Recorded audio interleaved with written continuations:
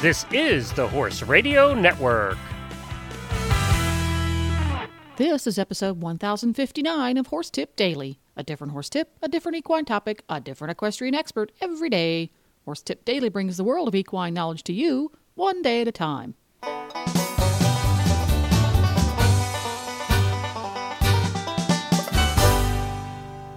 Greetings, horse people. Coach Jen here, and thanks for tuning in to Horse Tip Daily. Today, in honor of the continuing wretched weather blanketing much of the United States, I've got a couple of bathing your horse in less than ideal weather tips. And we'll get right to it after this shopping tip from equestriancollections.com.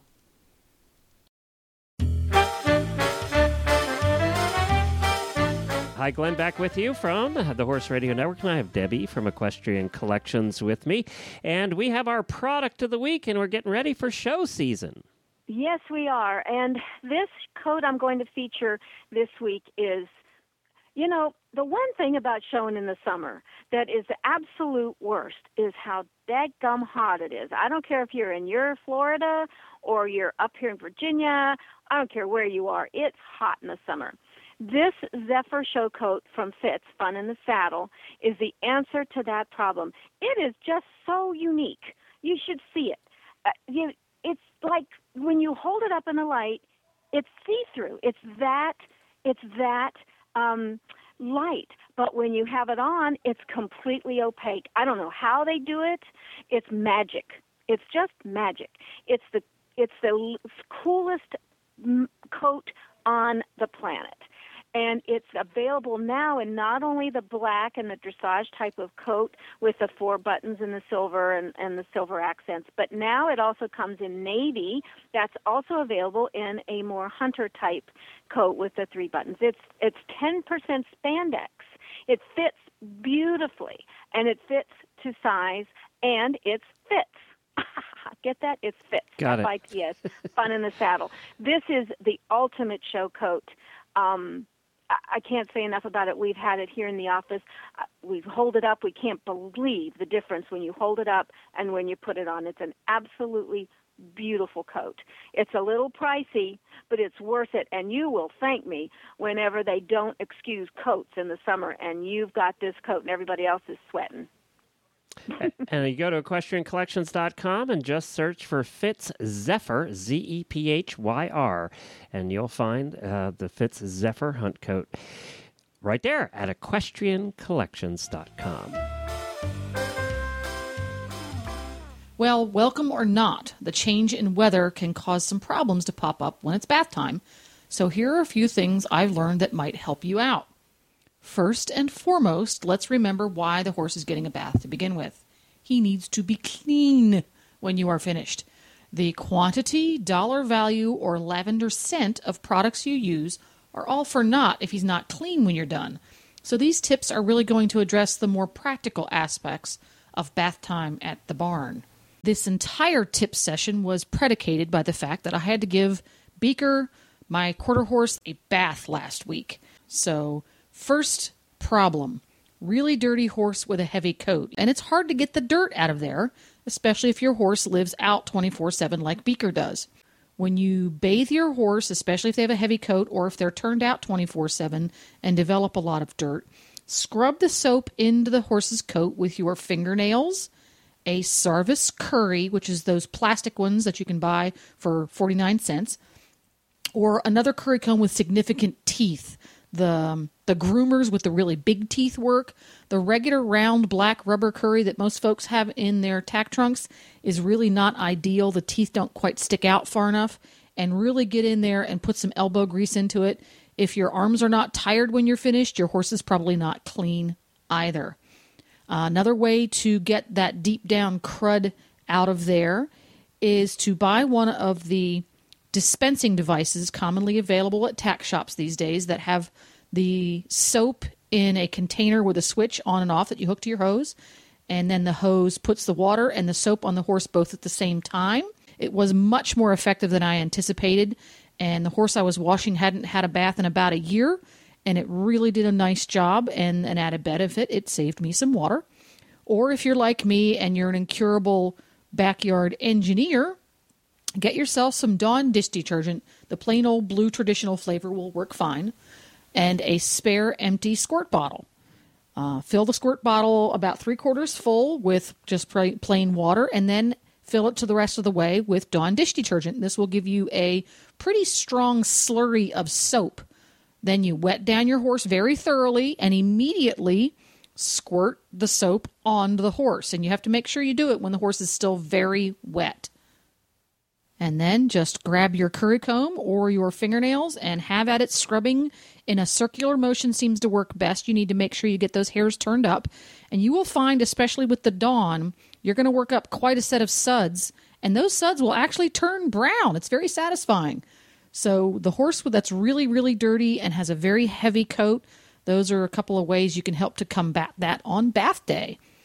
Another problem you have, especially as the weather cools off, you have limited water or a limited amount of time you can have the horse soaking wet.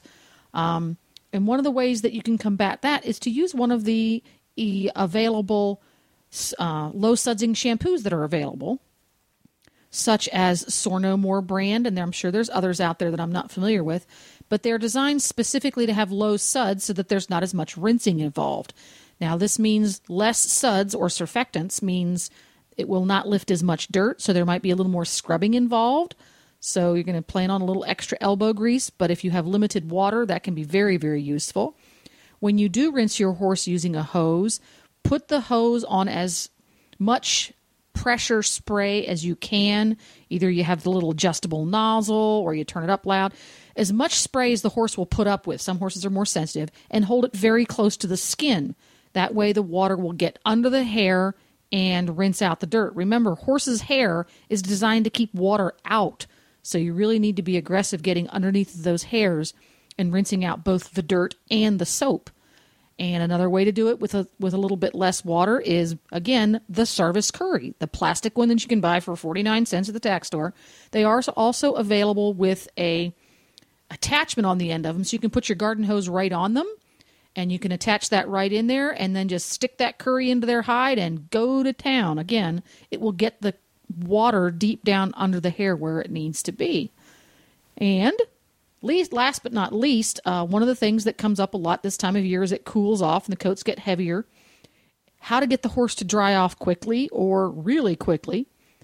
One of your friends at the barn is the wet dry vac. A lot of us have them there to vacuum the horses in the winter when they're dry, but hello, it's a wet dry vac. You can use it to vacuum the water off your horse. Just make sure that it's an actual wet dry vac and it's made for that. Make sure all the settings are appropriate because some vacuums have different settings for wet or dry. And just vacuum the water right off your horse and pay special attention to the bottom because that's where the water wants to pool. And it's a great way to help your horse dry off faster. The folks in the cattle business have been doing this for years. It's about time we take advantage of technology. Another way to do it is good old-fashioned towels. Raid your aunts, uncles, nieces, nephews, grandmas towel rack. Everybody's got a stack of old towels they don't really want to use anymore.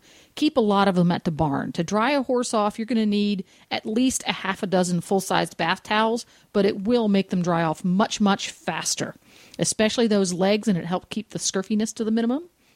And another thing you can do is when you put the cooler on your horse, let's say, example, it's really cold out, put a cotton anti-sweat sheet, what we used to call Irish knits, I don't know if folks still call them that, underneath of the cooler. It will absorb a lot of the moisture and help them dry off faster because it's basically a bath towel.